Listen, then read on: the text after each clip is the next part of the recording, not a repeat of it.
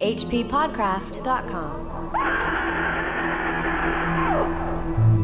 This week's episode of the H.P. Lovecraft Literary Podcast is sponsored by Tome of Horror, the collected dark fiction by David Maurice Garrett. It's a collection of stories that he's written over the years. I've read a couple of them, as have you. Yeah, I have. They're great stuff. It's definitely Lovecraftian influence, but he kind of comes off with his own monsters and things. It's not mythos stuff. Yeah. And a lot of it takes place in Alabama. He told us he kind of wants to be the Lovecraft of Alabama, which I think is commendable. It's a great setting, and it's a great part of the country, and it's very spooky down there, and there's a lot of local legend that he incorporates into his stories, and it's all in the best kind of weird fiction tradition, I think. Yeah. It's something that people should definitely check out. Absolutely. David's got a blog that he keeps updated with various musings called Visions of the Dark. Yep. We'll put that up on our show notes. We'll also put up the link to the Amazon.com page where you can download the ebook. Or you can get it in the good old Dead Tree format for $19.99. Check it out. That, again, is Tome of Horror, the collected dark fiction by David Maurice Garrett.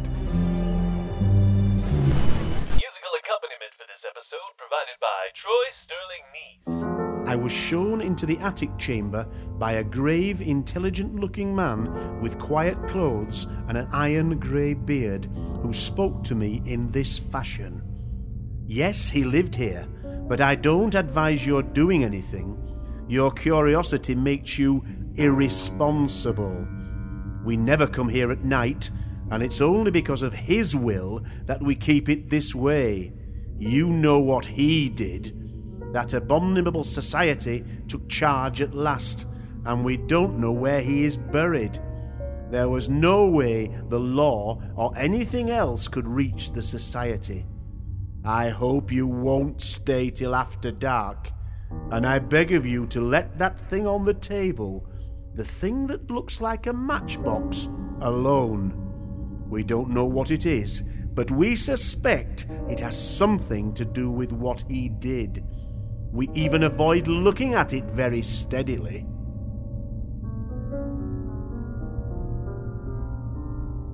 Those were the first few paragraphs of the evil-looking clergyman story. It's just the evil clergyman.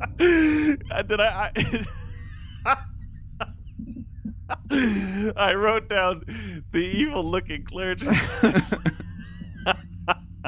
The Evil Clergyman by H.P. Lovecraft. You're joining us here at the H.P. Lovecraft Literary Podcast. At hppodcraft.com, I am Chris Lackey, and with me, I'm Chad Pfeiffer. And today we're doing a double feature. Yes, we're doing two stories of the Evil Clergyman and the Evil-Looking Burial Ground. No. The other one is the Horror at the Burying Ground, right? Yes, the Horror at the Burying Ground, and that was H.P. Lovecraft and Hazel Heald, but actually just ghost-written by H.P. Lovecraft for Hazel Heald. These are both very short stories. They're both, you know. What are they, Chad? Neither of them is that great, although I was really amused by both. Yeah, well, I can't say that. I wasn't really amused by either of them. Well, this first one, let's get into this and get it over with. I had a really good time reading them, but sure. You did? Really? The Evil Clergyman? Yeah. This one, not so much. Well, this is Lovecraft relating a dream to something. This isn't even something he published. So no. It's one of those things where I'm not even sure if it's fair for us to be reading it, you know, because exactly. He never intended this for publication. What's the background? It is a dream. Yeah, it was an account of a dream that Lovecraft wrote in a letter to Bernard Austin Dwyer. Also talked about that in a letter to Clark Ashton Smith that said, "Some months ago I had a dream of an evil clergyman in a garret full of forbidden books." That's all he says. Well, I know that Dwyer had urged him to write a story based on it, and he never did. But Dwyer sent the description of Weird Tales after Lovecraft had passed away, and it was published in the April 1939 issue. That's right. And you can see in the way that this is written that he's saying, I remember it as being this, or I seem not to know where I was. So he's recounting it the way that you would recount a dream to somebody. Yeah. Even though it's got dialogue in it. It's very similar to Thing in the Moonlight in that sense. Well, let's get through it real quick since it's a short one. Absolutely. So in that opening paragraph, there's an unnamed narrator who is the dreaming H.P. Lovecraft, as best we can figure out. And this guy with a beard comes up to him and says, "Hey, don't mess with that little box on this table in this room where there's all these old books and they're magic type things." And the guy leaves him in there by himself. Yeah, it's these attic chambers. Yes. And Lovecraft pulls out a flashlight, but it's not a normal flashlight because he's got a normal flashlight in his other pocket. Right. This flashlight shoots out like a purple beam, and the violet beam sort of makes this little glass dark box sort of spark and glow and do some weird stuff. Now, this is everything that the man who brought him up here, he said, leave it alone and don't mess with that. Don't touch it. Don't mess with it. He's doing exactly what he was told not to do. Exactly. He says he knows the town was not London, but his impression was that it's a small seaport. It's in England somewhere. Speaking of English, by the way, who's our reader today? Who's it? Our reader today is my father-in-law, Michael Ford. All right. Keeping it in the family. Keeping it in the family, yeah. He's got a great voice, as you heard, and this story takes place in England. The next one doesn't, but I figured, why not get him in there? He's a storyteller. He is a storyteller. A very good one at that, actually. Yeah.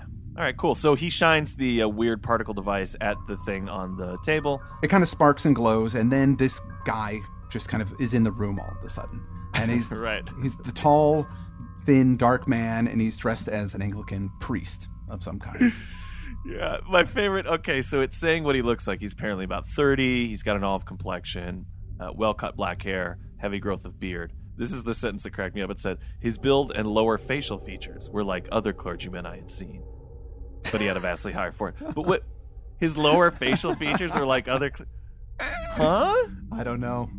Like, Kevin, he's got those clergyman lips. You know what I mean. I didn't realize that there were similar physical characteristics in clergymen, but now I know. Just the lower facial features. They all have the same mustache, chin, right. and mouth. Yeah, absolutely. And this guy also more subtly and concealedly evil-looking. Concealedly evil looking. But if he's evil looking and it's concealed, how can he? This thing makes no sense. Yeah. But it's in a letter, so I can't be. And it's a dream. This priest starts taking these books of magic and weird occultism things and starts throwing them into the fire. Yeah, and then all at once there's other people in the room suddenly. Yeah. As well. Grave-looking men in clerical costume. And one of them has the bands and knee breeches of a bishop. So they're in here watching him throw those books away. And there's some kind of disagreement, but he can't hear what they're saying. It's almost like he's watching, but he can't hear what's happening. Yeah, they hate him and fear him somehow. And at some point he reaches out with his left hand toward the small object on the table. And that freaks all of these people out. And then they go away. So as soon as they were there, he points at that thing on the table and they all split. The bishop being the last one to go. So this guy, now that he's there by himself, he pulls out a rope and throws it over a rafter, and he's going to hang himself. The narrator goes like, "Oh no, don't do it. Don't hang yourself," for some reason.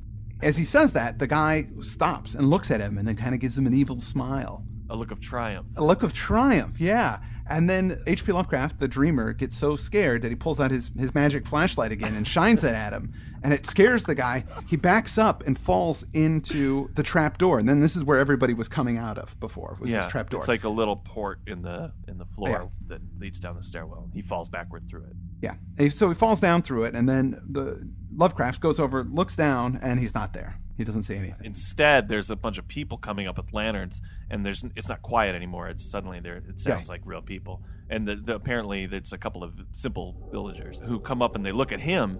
Yeah.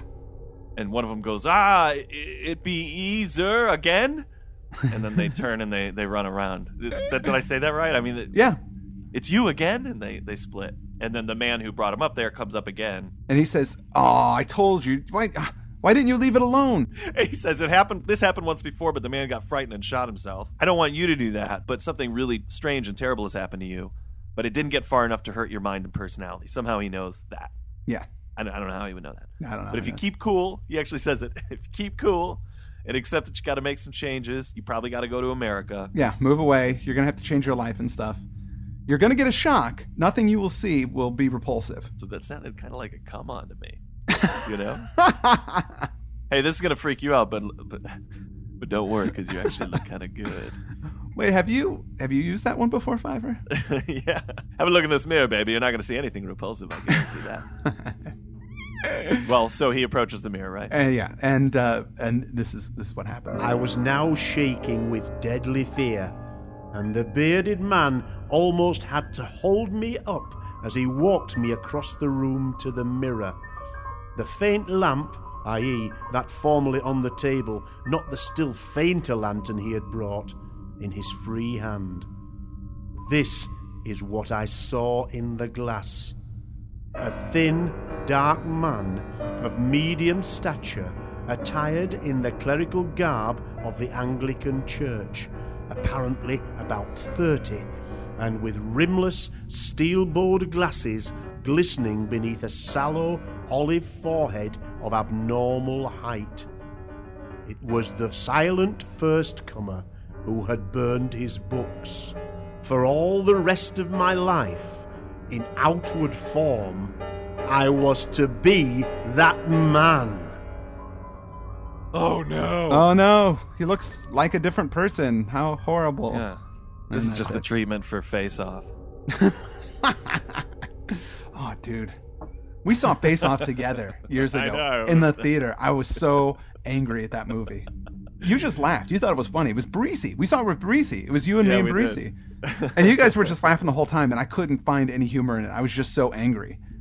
Now, did you have a similar reaction to the story? I did. No, I didn't. Because I found it really amusing. No, I did not really. Honestly, Face Off, I was so angry because it was so completely preposterous. In that movie, They just moved their faces over from one guy to the other guy. They have completely different body types. They're different heights. There's no way you would ever mistake them for the other guy ever in a million years. It was totally stupid. I'm sorry, but this isn't Face Off. This is... Face Off.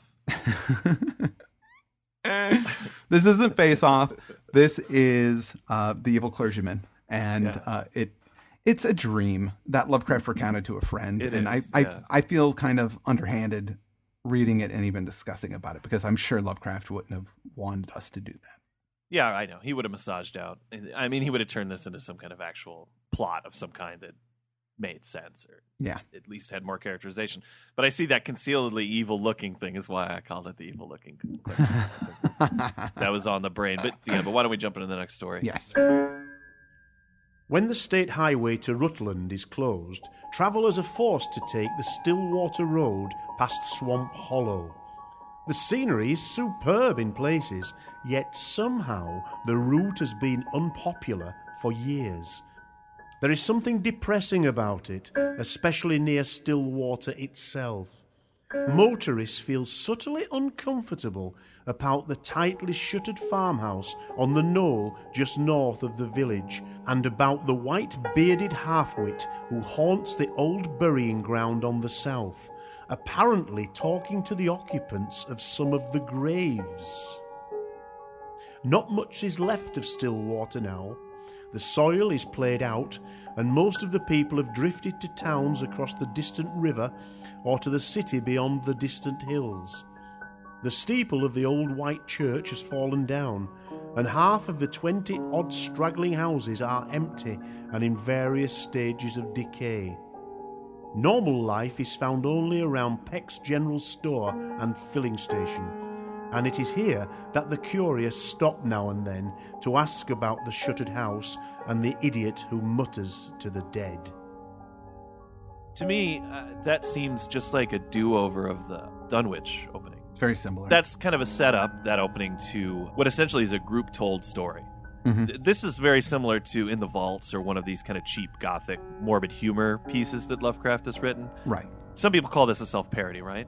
Yeah. I don't know if it's a self-parody as much as it is just to him it's a joke. I think this was the last thing that he ever did for Hazel Heald, and I'm not sure. There's some question of whether or not he actually ever got paid.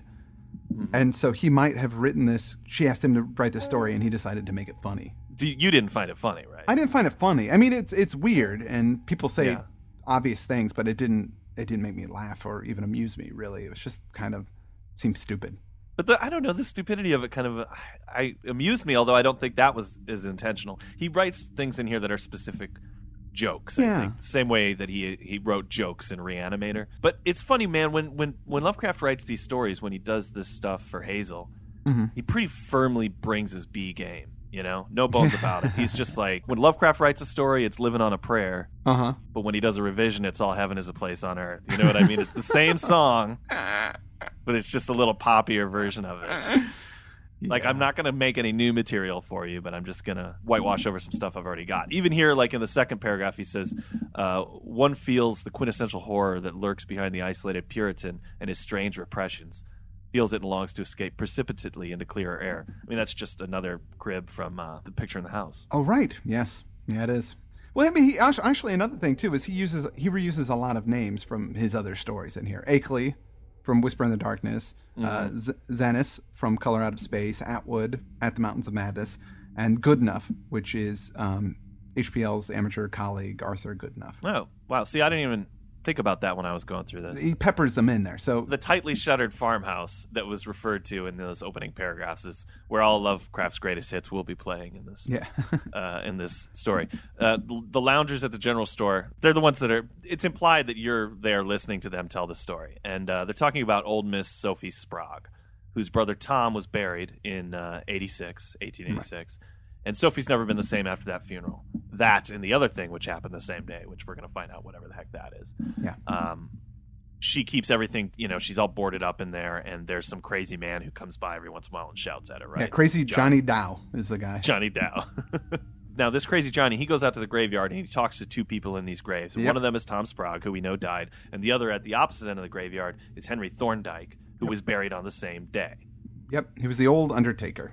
And his backstory is he was kind of a failed doctor, but he did lots of studying of strange books and came up with potions and concoctions and newfangled embalming fluid. Yeah, it says he's a city fellow from Rutland, full of book learning.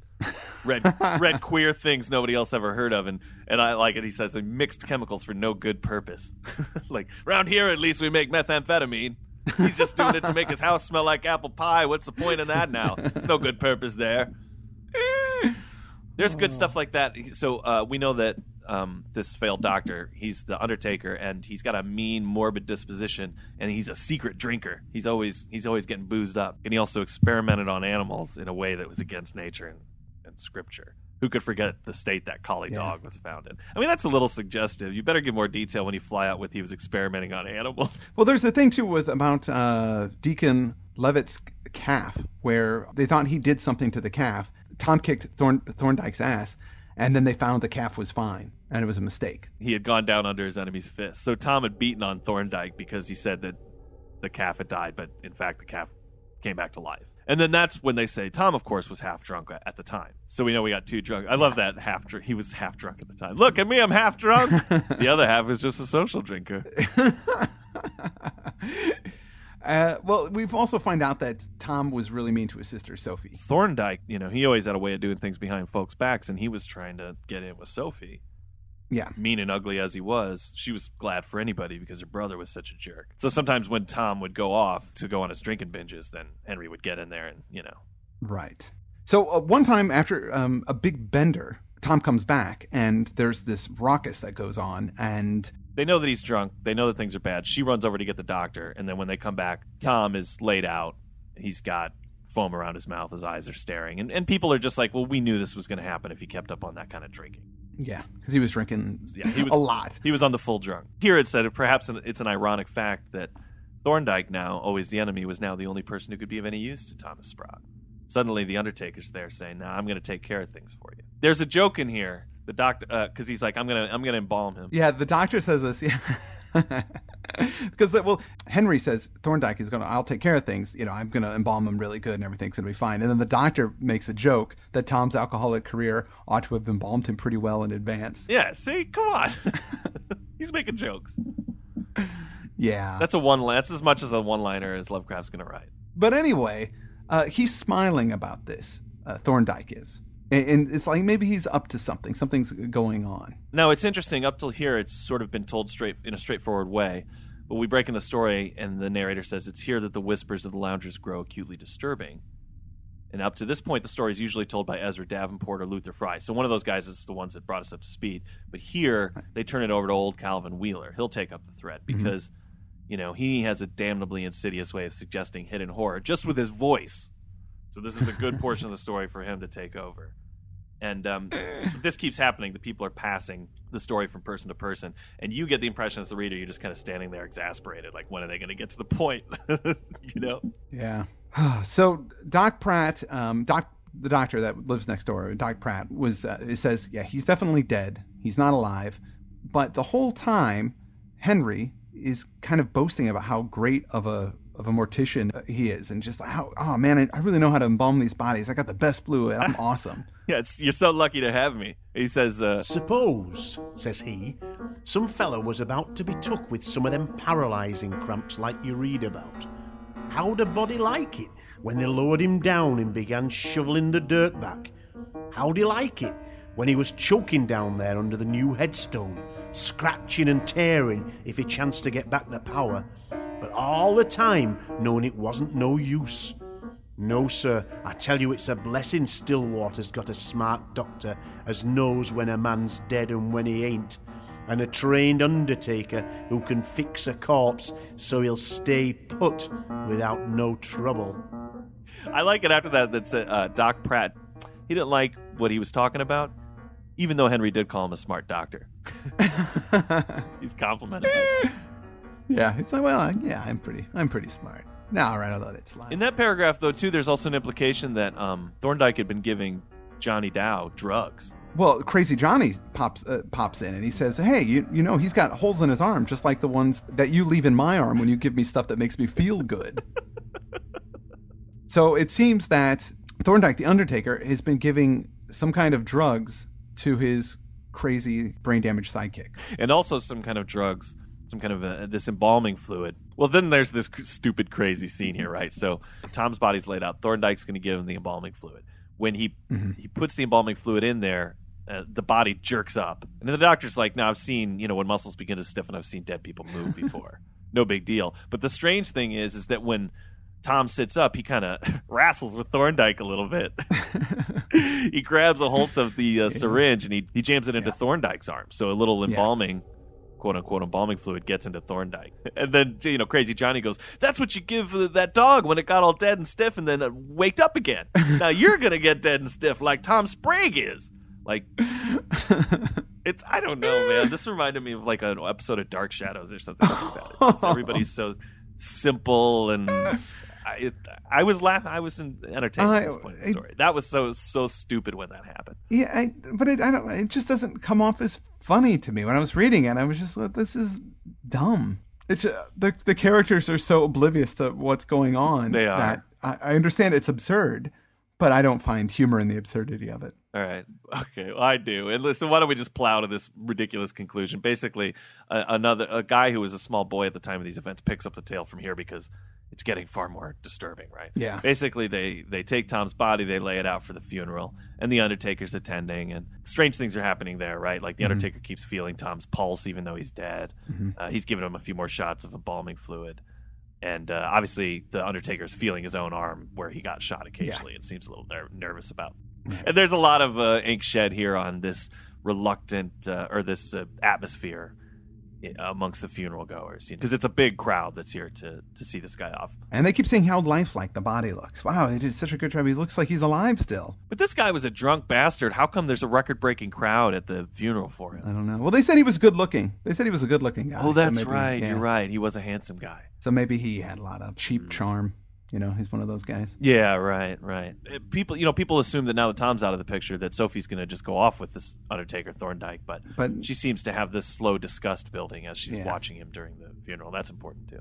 So they sing some songs. They wheel the organ out. There's this whole funeral scene. Johnny, of course, is talking to the corpse, which is freaking everybody out. And I think they booed him at some point. Yeah, well, he says mean stuff to the corpse because Tom picked on him. So he's just like, haha, you're, too bad for you. You're going to get it. You're going to get it. And saying things like that. Oh, here it is. It says that devil had been handsome in his day.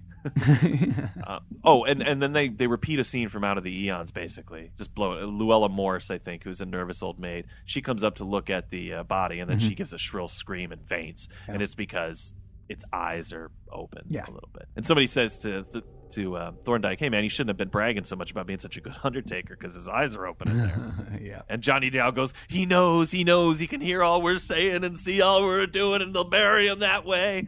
And nobody pays any attention to any of that. That's the best thing.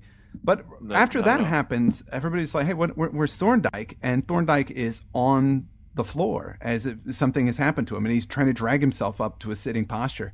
Right, because of all the bustle that happened because of her screaming about the open eyes. He, in all the clamor, nobody noticed, but he's on the ground. Yeah. And then he gets himself up, and then he says, get me home quick and let me be. That fluid I got in my arm by mistake. Heart action. This damned excitement. Too much. Wait. Don't think I'm dead if I seem to... Only the fluid. Just get me home and wait. I'll come to later, don't know how long. All the time I'll be conscious and I know what's going on. Don't be deceived. As his words trailed off into nothingness, old Dr. Pratt reached him and felt his pulse, watching a long time and finally shaking his head. No use doing anything, he's gone. Heart no good, and that fluid he got in his arm must have been bad stuff. I don't know what it is. And that's the punchline of the whole thing. It has to be. I guess, yeah. He tells them, don't, even though it looks like I'm going to be dead, I'm not. Just put me at home and wait, and everything will be fine. Nope, no use doing anything. He's gone now. Yep. Let's bury him. Since he died right there during the funeral, and now there's not an undertaker to preserve him. Yeah. They figured we better bury him too. There is a ridiculous line here where it says, it was a gala day for the funeral fanciers of Stillwater and vicinity. The funeral fanciers, as if it's, a section of the newspaper. Funeral fanciers, get ready. There's going to be a double funeral this weekend. It's kind of like Lovecraft's version of a double wedding. We all know where this is going. We might as well just plow through to the end of the story. Here it even comments on itself. It says, and now with what would seem to an outsider the acme of gruesome unconscious comedy, the whole funeral mummery of the afternoon was listlessly repeated. So he knows that this appears funny. Oh, that person's died. They throw him in a coffin. They repeat the whole funeral thing. Yeah. And then everybody gathers and they file out and they leave Sophie alone with the bodies of her brother and her possible future fiancé. Mm-hmm. And then she starts screaming, that face at the window, and she runs out, and it's because Johnny's been peering in, looking at her, while she was in there alone with the bodies. Yeah. And he's like, she knows, I seen her, and she's talking to him. She knows, and she's going to let them both get buried alive.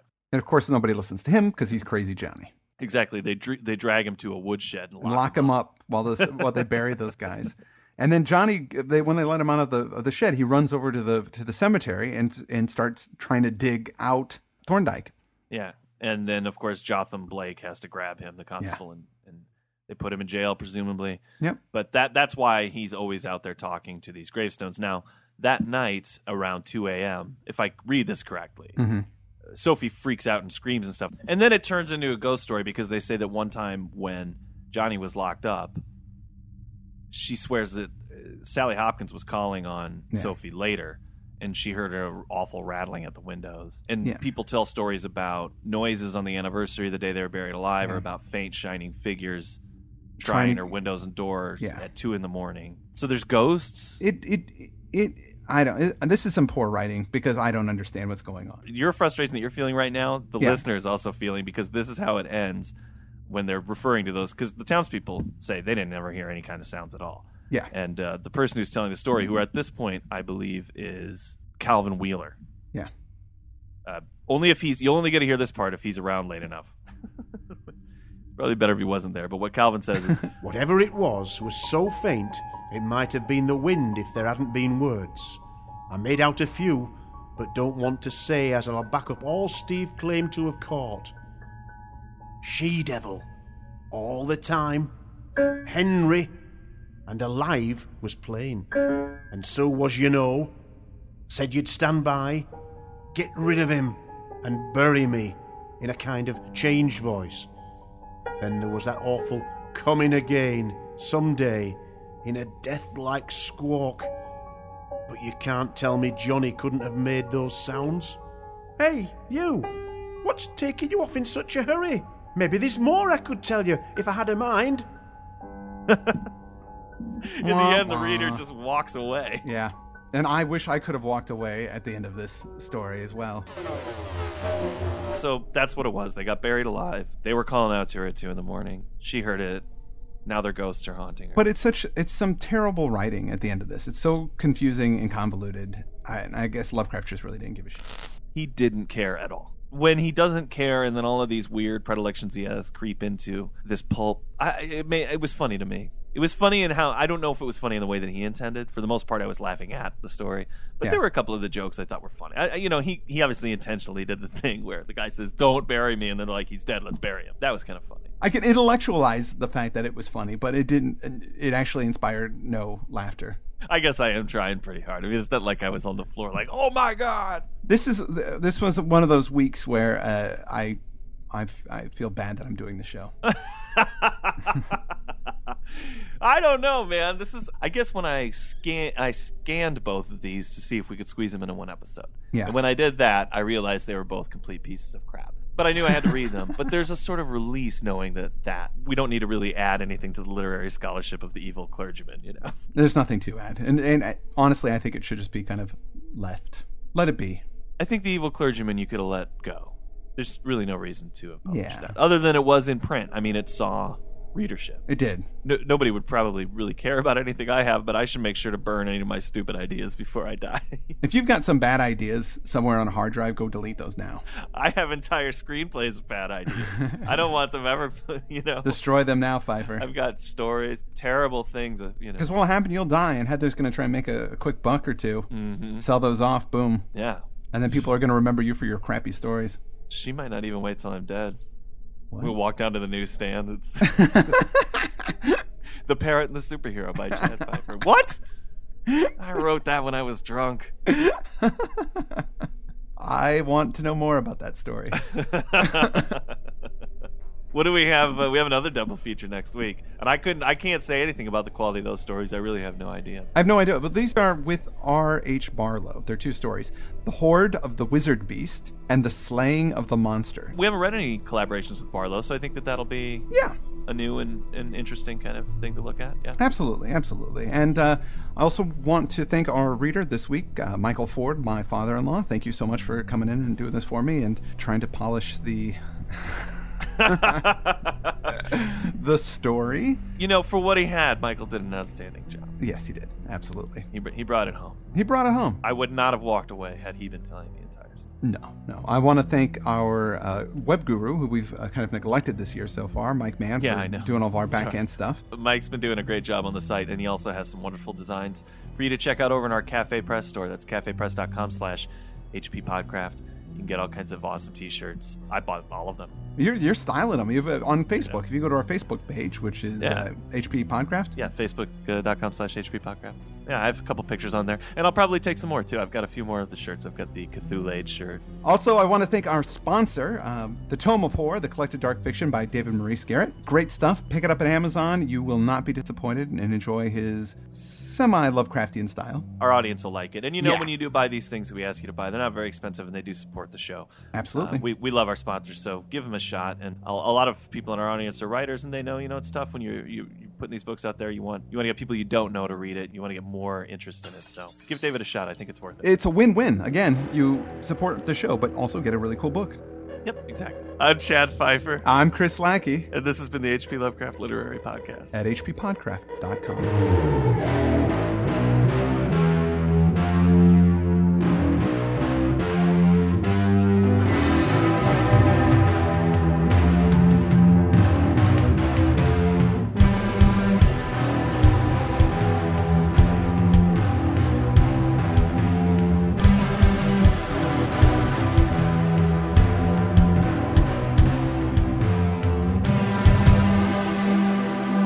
hppodcraft.com